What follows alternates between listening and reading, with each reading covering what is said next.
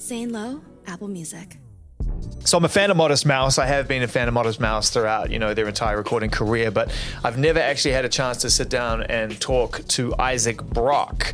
And before this conversation, I actually went back and I did something I don't often do anymore. I started looking at old interviews with Isaac Brock on YouTube and reading a few things, and it kind of made me a little bit nervous. Super intelligent, very smart individual, and at various times clearly hasn't really been bothered by the whole interview process. It's not why I make music, it's to talk about it. It's not really what it's all about. And I respect that. It's one of the first bits of advice I was ever given when I started having conversations with artists was you have to accept the fact that most artists would rather be anywhere but sitting opposite you talking about their craft. It's kind of a hard truth you have to know if you want to be in music media. But anyway, so fast forward to the moment when I actually came face to face-ish in the 2021 era, i.e. virtually with Isaac Brock. And I was so pleasantly relieved to know that not only was he into having a conversation, he was also into finding a conversation. It didn't just have to be about promoting the record or talking about this and that, which we do talk about in this episode. But he was also really into just standing in the spot that we found ourselves at any given moment and just talking about that. Wow, that was vague. It'll all make sense. Stay with us right here. It's a really fascinating conversation. We cover a lot of ground, most of it unexpected. Right here, this is Isaac Brock from Modest Mouse on the interview series.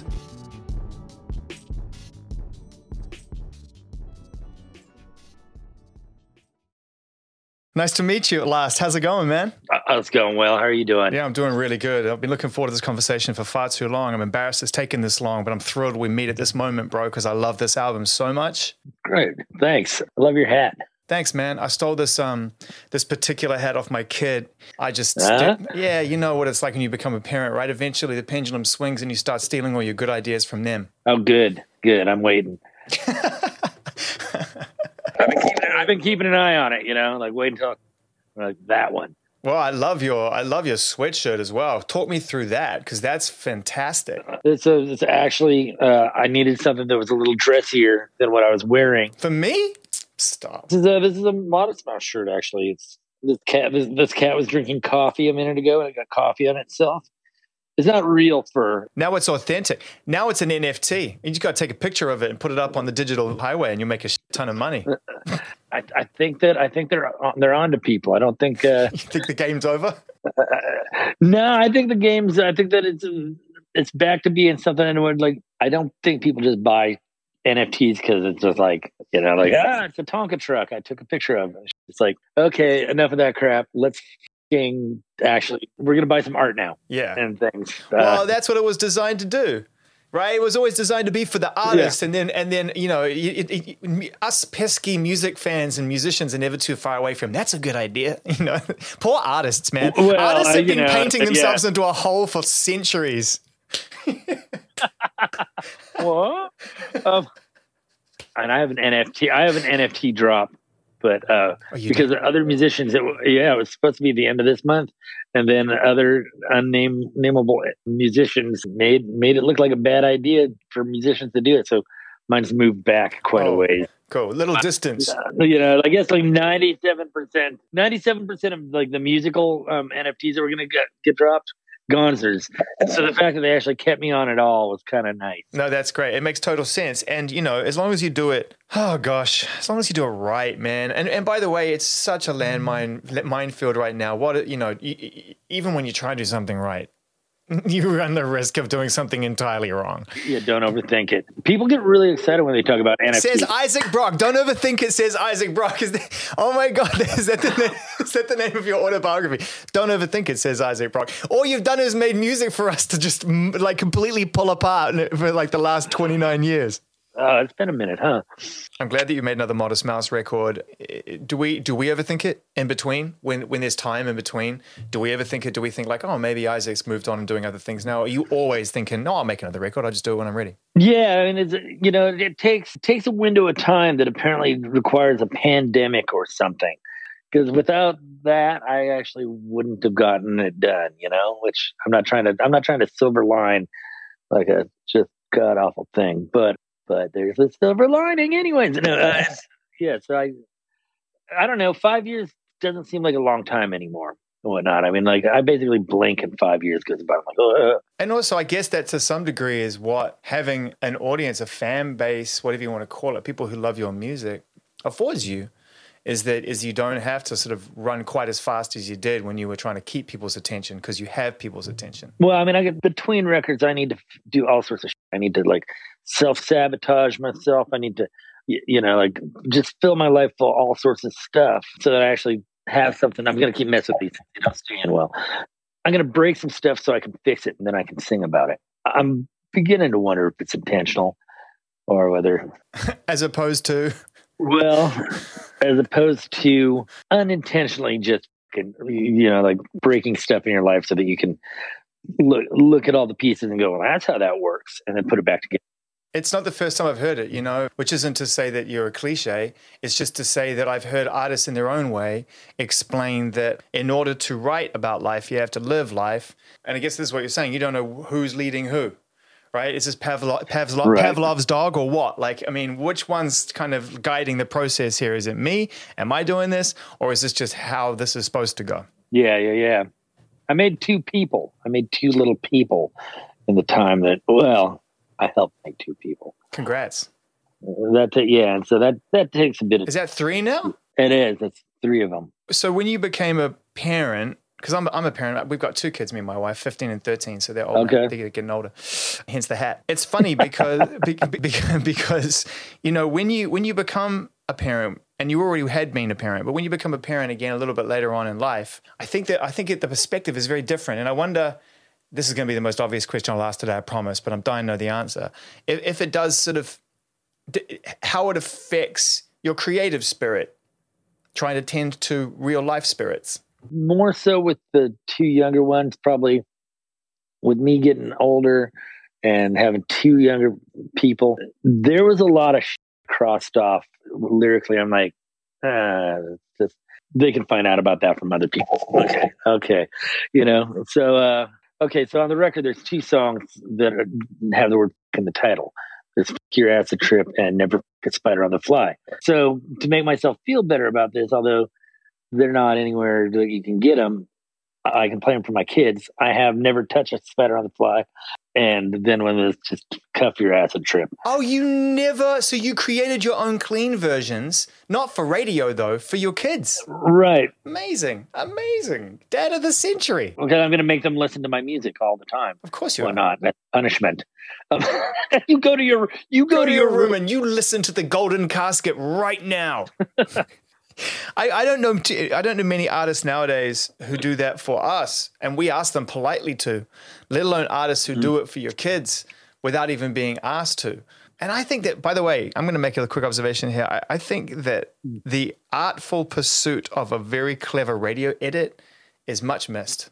I loved it, especially in rap songs when people used to do it cleverly. Yeah, it's tricky. The flipped around, that word sucks. It's much better when you think of alternative words. You know what I mean? It's like, go and listen to Eminem, My Name Is, for the best ever. And Ice Cube, It Was a Good Day. 2 incredible radio edits with actual clean language. Unbelievable. More creative in many respects than the originals. Yeah. I think people just stopped caring and it just seemed like too much hard work. So I totally applaud the fact that you're actually tending to your children with this brand new album. I also applaud the songs in their original form. And the opening one, which is brilliantly strange, Your Acid Trip. I got to ask you a story about that song and how it came to be. Well, I mean, it's one of the few songs on there where there's not a lot of hidden anything. It's not a riddle or anything like that. It's just, it's on more than 1 or 5 or 10 occasions, I've ended up places. Just gonna go for a couple hours or something with someone, or we're going out to the beach for a day, and the next thing I know, someone's having more fun. I was like, I got shit to do. I can't just stick around here while you're high off your ass and things. And eventually, either you haul someone home who's high on, tripping, or you just give in and call in sick or whatever you have to do. And then there you are, and things, exploring the universe. And all of a sudden you went from being the person who was supposed to be having a good time with everybody else to being the lifesaver, the person who's actually the most responsible out of everybody else. But that being said, what's the furthest without going into detail, because that's just personal, but in terms of broad strokes, what's the furthest distance you've gone, or the longest amount of time you've gone from something that was just a good idea in the moment, and then took so many twists and turns that you crossed borders, or you ended up being like, wow, I really just went out for 3.5 years. Okay. Wish I were joking. So to make this record, though, you found a couple of buddies to make this record, two fine gentlemen, Sadi and Jackknife Lee. Love Sadi. Sadi's just a brilliantly funny, forthright human being. Did you enjoy making this record? Because I know the one previous was a bit tough. I enjoyed making most of this record. Like, I want to make it sound as fun as possible. The fact of the matter is there's always, like at least a month where you're just like, are we really just moving that knob that much every day? Like turn it all the way up. But working on the record with Sardi, the Sardi portion, it was great. It was a lot of fun. He came to Portland, to my studio where I'm at, and we were gonna record it there. And we got all set up. Spent a whole week, like aiming mics at shit that might get recorded. Like we'd already the test for whether Sardi and I should work together was I basically had him come over for a few days before this setup and banged on little bells and stuff like that and just made awful sounds. And it was like, and he was like, this is great. I was like, you're a good liar. And stuff. And so we started he is a good liar. The shit I just told you about is on the record. Ding, ding, ding, ding, ding. And we just did the whole record kind of was done in this way so to back up a bit, 1 week of actual just like set up and getting ready to record, and Sardi goes home for the weekend and things, and the world got a flu. And I was like sitting here for 2 months before I was just like, you know what? I'll just come down to your studio and do it there. And I showed up without only like a few of the songs were really even written as songs. I was just like, I just want to make a kalimba record. I don't want to fucking touch a guitar. I'm just going to play kalimbas, and I think it's going to be really cool. Kalimbas and modular synths and stuff. And I got, how far did I get with that? 1.5 songs. Yeah. It's like my thumbs hurt, and that's enough kalimba. That shit is hard. Working with Sardi was easy for the most part. Like we just collaged together, and then the rest of the band would put stuff. It was more about around with noises. That's on the record. What is that? That's that's just me going. Is that your knuckles? No, it's just friction. Oh, I can't do that. Mine sounds all dry and whack. Well, I put lavender oil or tea tree on it. Your complexion does look particularly good right now, I have to say. Really? Thanks. So it's not a kalimba record. It's very far from a kalimba record. There's kalimba on it. Didn't say there wasn't kalimba on it, but you were set out to make a kalimba record. Right. I set out to make a big, just like, oh my God, there's so much kalimba. How did they do this with all those kalimbas? So many kalimbas. Would have cut down the touring costs. Damn right. You know what I mean? Mm-hmm. What are all those really small little flight cases over there? They look like they're for ants. Oh, that's Modest Mouse. No, I'm not talking about what's behind you. I'm still running the joke. I'm still running the joke. Am I that straight-faced? Can I do a U-turn that effectively? I don't think so. I'm not saying I'm gullible, but I'm just interesting shit shows up behind you. From what I've read of your interviews in the past and the music I've heard, you're the least gullible person I could probably talk to this week, to be perfectly honest. I want to talk about a song that really struck me and moved me, which is called Wooden Soldiers. Yeah. And a line on there, which I love, which is called Just Being Here Now Is Enough For Me. And I love that lyric. I love it. And it's just a very centering sentiment. And I wonder whether that is kind of, to some degree, that sort of idea of letting go or finding some kind of peace in things that you haven't found before is sort of at the core, or is influencing the Golden Casket thematically a little bit. Because there seems to be a little bit of that. It's the necessary other side to a coin. And, that song is a good example anyways, because the front part is, I'd say swirling paranoia, but the fact is it's actually I think pretty grounded paranoia, which is, and the more shit comes out about UFOs and things, like that's kind of how that song starts.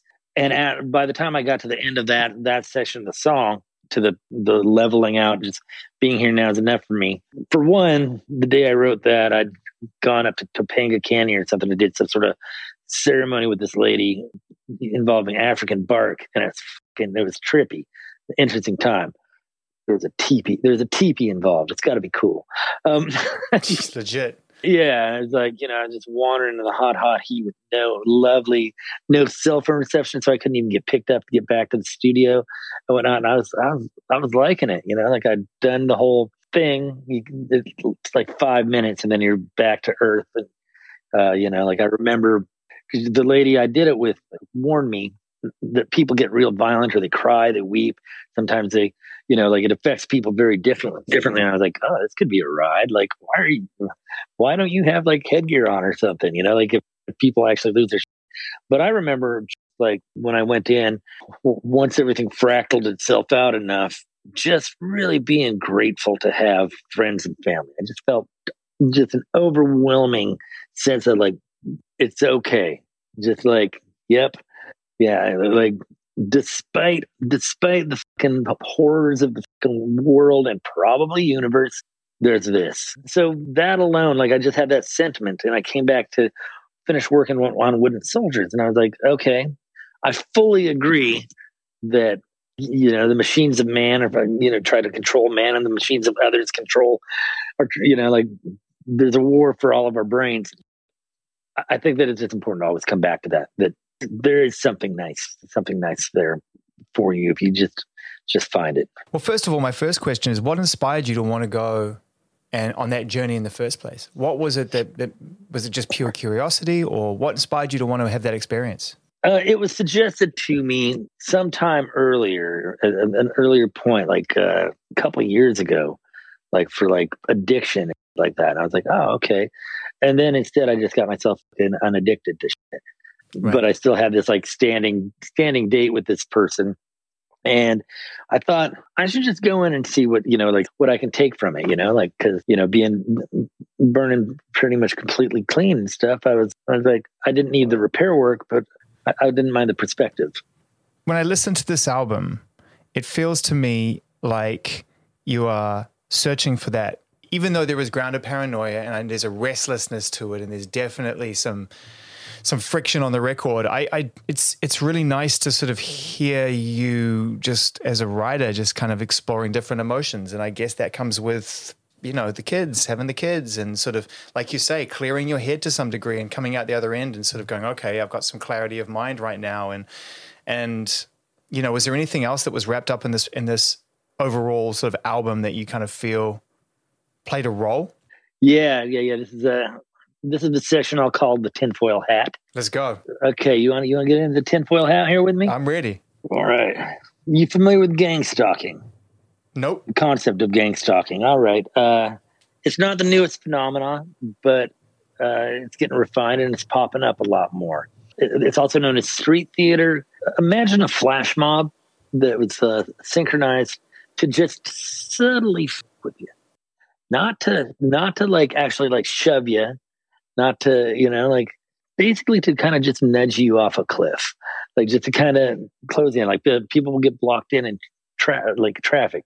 A bunch of cars will just kind of block them in. It's coordinated and it's random and it's there to alter your perspective. Well, what it is if it becomes a conversation, if you decide like, hey, I need to tell someone that this is happening, it's designed perfectly to make you sound batshit crazy. It's like everyone who walks by is an actor. Like everyone keeps walking by and smiling at me. And it's like, yeah, that's you must live in a nice town and things. But what it actually is, and I ran tests, and I'd be like, something's not right here. The same people have walked by 5 times, and every time they give me this look, like the cat got caught eating the canary, like and stuff. I was like, and this has happened to you. It happened as recently as yesterday. Has it happened to me? Has it happened to me and I'm just not aware? Possible. Usually it seems like, based on what I've read, if someone is getting cause stalked, whatnot, that it continues. You can move. It'll continue. Okay, so when is this gang stalking? And when is this stalking? Well, okay. So I had a few stalkers these last few years. And here's the thing. It's not so much because I got a band.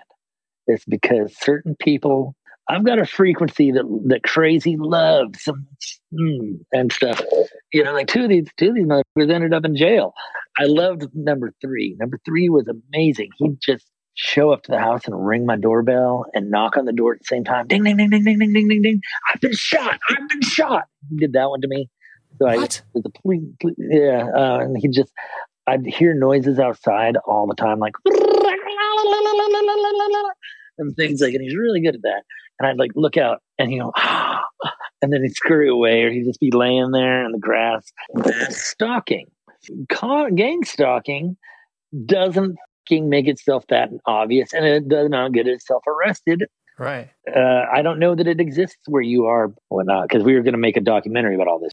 So you're on a gang stalking list because this happens to you a fair bit. So people are like, so it's not random, right? Like it's not random. No, it's orchestrated, but there's very little information out about it. That's actually the best resource is actually just watching other people who filmed gang stalking situations where it's like, oh, you know, and it's always like with your phone, you know, and you're sitting in your car and you're like, okay, zooming in, and it's like, this guy's on his bike for 15 minutes walking, and they're pointing. They can't tell I'm here or that I'm filming them. They don't know why I'm going. And like the people go do like that.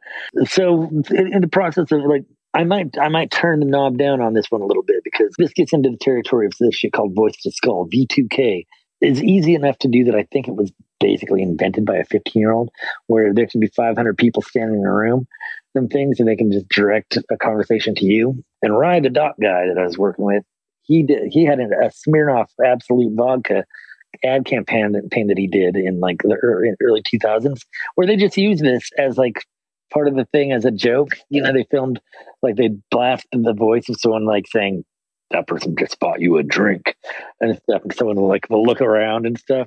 And it's like, it's funny in that way, but like when you actually have this shit happening to you outside of a commercial, and then you end up researching it, it's like, oh yeah, the government can have this stuff and stuff. So gang stalking then branches into that stuff, and it's who and why. Maybe I'm someone's entertainment. Maybe I was too on the fringe. Maybe I pissed someone off. Maybe your songs, a lot of your songs, with the exception of Fuck Your Acid Trip and a few others, but a lot of your songs there's so many interpretations within the same narrative that can exist, that the less obvious you make it, the less linear you make it, the more the opportunity for people to absorb it and decide it's about something, right? And it maybe just be five options, but actually that's infinite. That's 5 times like whoever interprets it. And do you know what I'm trying to say? The math goes much broader. I do know, because as I sit there and stare at paper for long, long periods of time to make sure that works. It's like, I want to say 3 things here. There's 3 routes I want to go with this, and I need to say it in one sentence and stuff. And people get to have 3 very different rides. Yeah. Depending on which turn of how they approach this and stuff. And that's where all the fun is. Also, that's where all the fun is, right? And hand wringing. Yeah, but there's a lot of hand wringing when people hear it too, right? And listen, you know, it's like Black Mirror, right? Like Charlie's very, very good at writing these things that can mean a lot to a lot of different people, and that's on a frequency for people who are really intense too. So you can see what I'm saying. You're playing in the same sandbox a bit. I think we're very, very much in the same sandbox of things, and which it's funny. I had to after the first 3 episodes of that came out and I watched them, I was like, I gotta check out on this. It's like, this is reality for me. Even the sci-fi angles of it was just too close to home. You know, like it's just like, I was like, oh well, this is only sci-fi this week. Next week this has happened. You know, like I was just like, when I was a kid, I actually watched. My mom had a job as a barista at a video store that had like a really eclectic collection of everything, you know, like dream gig for a kid. They call this the internet now. My friend used to work at a video store. We used to do the same thing. We would just go every Sunday with beer under the counter and just watch all the videos while people browsed the freaking shelves. It was great. It was a great, fantastic summer. Yeah. So like unlimited, like B movies and like oddity television. Just, I could go home with armfuls of it. So I watched every single Twilight Zone, the original TV series, like it goes pretty deep, and found myself in like an insane depression from like 1960s paranoia.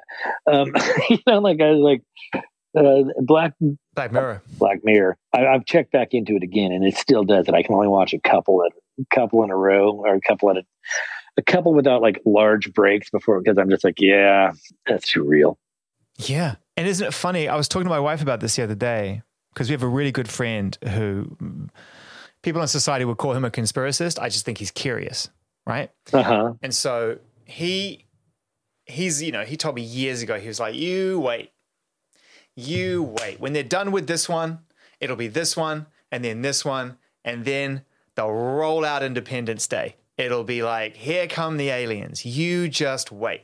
And I was like, it can't be that obvious. If you've told me, and you're a smart guy, but you're not like at the NSA or anything. Like, if you're telling me, then surely loads of people know this, and they'll know that the game is up. And then I was watching TV the other day, and I said to my wife, like this is a couple of months back, I said, wow, they're really ramping up the UFO dialogue right now on the news. Have you noticed that? Like, we've gone from decades of like, no, we're not talking about it, to like, yeah, I was out there, man. They move real quick, and it's a real security risk. And I was like, holy shit, this thing is happening. It's funny you should mention this, because I was going out of my way not to have this conversation. Why would you go out of there anyway to have any kind of conversation with anyone like me? I'm like, because I went for years without wanting to have this conversation. Because I've talked about it a few times since it happened, but in 1997, I was flying to master the record, The Lonesome Crowded West, from Montana to Phoenix, where right over Phoenix, I end up in a holding pattern for some reason. As I'm looking out the window, I start noticing a weird, like a light, and it moves, but I can tell it, I couldn't see it move. I just saw it show up in a different spot. So it must have moved. And then fighter pilots start scrambling this thing, right? Then another one of the things shows up, and more fighter pilots and a helicopter, and everyone's like dancing around the sky. And I'm like, just watching this. Then eventually we land, but by the time we did, there were 7 of them. I get on the ground, and I have other to worry about. I don't have a hotel. I was planning on sleeping on the roof of the mastering place, just kind of climbing up, sleeping there, and without thinking about the fact that Arizona is super hot and people don't want you sleeping on the roofs. And this story could get real, real long if I don't just get to the point where I didn't tell anyone about this for years. I told my mom and a friend. Besides that, I was just like, I'm not the dude with the UFO story, because you can't summon a UFO if you're telling someone the story like, yes, I did. Yeah. And things can't just pull it out of the sky. So I didn't touch it for years. And then like around 2007 or 8, watching a TV show on tour in Florida, and it's like people describing from all these different, like whole families of people describing like this UFO sighting. And I'm like, huh. I keep watching. It's like retired military people and their wives, like families of 5, and just like, oh yeah, we saw it.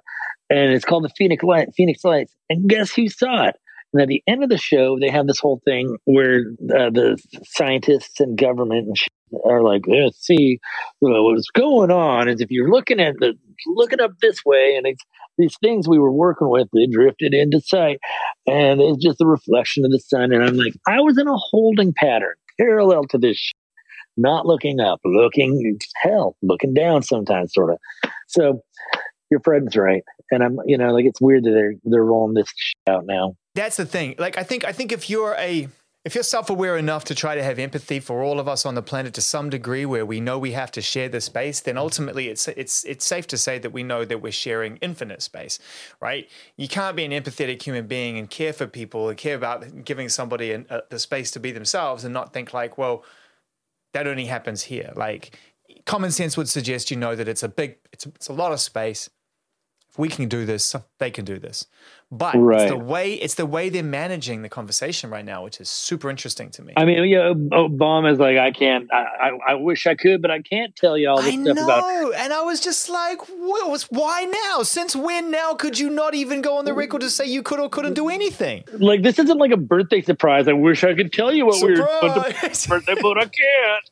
And things are like, Oh, just you wait. It's not like Modest Mouse are playing a Budweiser show with the curtain drawn and we don't know who's playing. It's a surprise, you know. Oh, I love this band. It's like you were a president, and these are aliens. Like either you guys are like letting the ink dry on some sort of like conversation that it's like like okay, we've made a deal with them and stuff. Yeah. That shit is fucking funny and scary, but not because I'm scared of alien life, because I'm scared of the way we manage this fucking narrative as human beings. Are we going into another fear sphere? Is that what's going to happen right now? Who knows? Okay, so I watched a movie recently that was called Third Eye Spies, and it's a documentary about the CIA's remote viewing team and whatnot. It's the documentary version of Men Who Stare at Goats, and far more interesting. But falling down the remote viewing hole, if you will, these are people who can see. One of them was just tracking all the nuclear submarines on Earth with his brain. Just had a little board. I think this is before he even got hired. He's just like, all the nuclear subs. Something that they've done, they did tests and found like basically 80% of people can do this on some level. And you just have to train yourself to do it. But then there's people who are really good at it. Yeah. Getting to the aliens. So multiple people did like of their like top remote viewers. And this is on a different thread from the movie. You got to find this other one. Under 4 mountains on Earth, one in Africa, one in Spain, multiple remote viewers saw the same shit, which is like underground things something going on underground that like one of them's an entity at a control panel, just observing. And they say that one seems to be just a malignant force, or they're like not malignant, benign. Yeah, benign. Like just fine. Observing. One of them seems particularly evil. One seems like it wants to help us. And they're all somehow, and there's another one. And they're all somehow, these 4 places are somehow connected. Like multiple different people describe the same places and vaguely the same. And then later they get footage of like the helicopters going into one of them. I think the one in Spain or Africa. Anyway, so here's what I think. There's not a damn thing we can do about this. Just enjoy the show. Exactly. Just go on the road and play some fucking great rock shows, bro. I mean, until that seems like it's not a great idea. Yeah, I think it seems like a great idea. Seems like a great idea to me. Man, I've been looking forward to this conversation for a very, very long time. And the fact that we get to speak now, and you're a new dad again, effectively, newish. I love being a dad. New album. You got some shows on the horizon. You're actually out there playing shows, and you're here. Yeah. And you still have your hair, which is incredible. Right? It's amazing. I take that for granted. Thank you.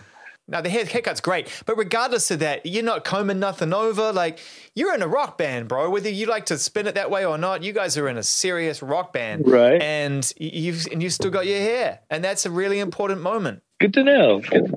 Like, I hadn't checked into it that way. No one wants to see old man Brock with no hair get up there and start kicking out the jams. They might.